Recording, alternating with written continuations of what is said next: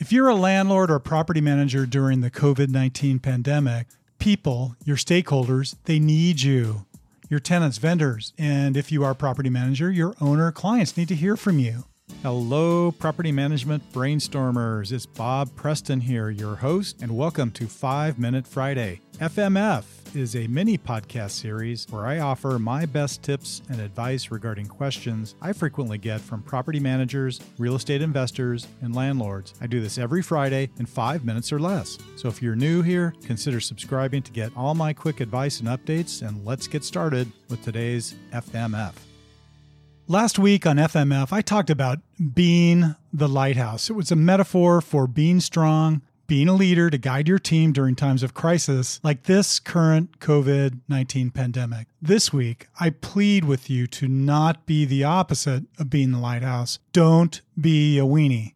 And for the record, I'm not talking about hot dogs or body parts. I'm speaking about the type of person who is afraid to step up out of their comfort zone, take chances, or make decisions. If you're a landlord or property manager during the COVID-19 pandemic, people, your stakeholders, they need you.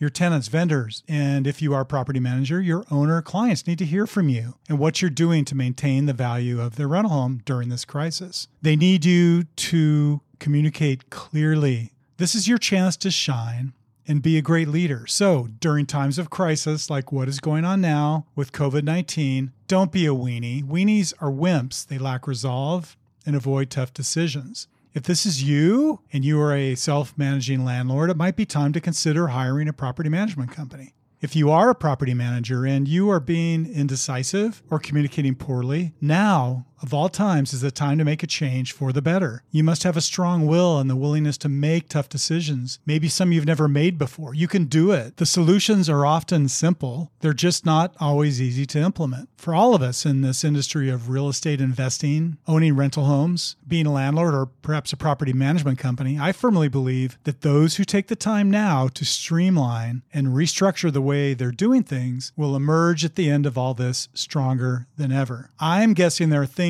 you have thought of as a landlord or property manager. You've maybe heard how others are doing things, such as, rattle off a list here, such as online applications, rent collection, electronic signing of lease agreements, self-showings, 3D renderings or virtual tours of your property listings, or perhaps not listing and showing properties until they are vacant and rent ready. These are all things that are extremely practical during today's day and age of COVID-19, but maybe you've avoided doing them because it requires too much change, or your team or yourself or those around you are resistant to change. These all fall into the category of what some landlords and I would refer to as no-touch management of the leasing tenant management process. And oh, by the way, they're all way more efficient than perhaps the old way of doing things still with binders, spreadsheets, and sticky notes to manage your properties. Maybe as a property manager, you have vendors who aren't performing, or maybe property owner clients who treat you poorly, won't take care of their properties, don't listen to your recommendation, who you've been considering letting go out of your portfolio. At this point in time, I implore you, flip the switch now at a time when a new normal is emerging anyway. Do the right thing and start making changes for the common good. Hopefully today's episode will be some great food for thought for the weekend. If you are struggling with some decisions, maybe they're not even related to being a landlord,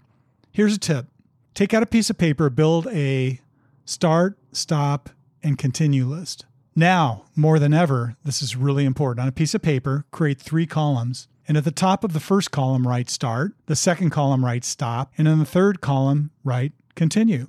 Now, list your various policies, procedures, and company practices in the appropriate column, and then take the action to respond accordingly moving forward. Seems simple, right? Well, why delay? Do it now. Don't be a weenie. Okay? All right. Have a great weekend, y'all. TJF, and I will catch you next week on the next episode of FMF.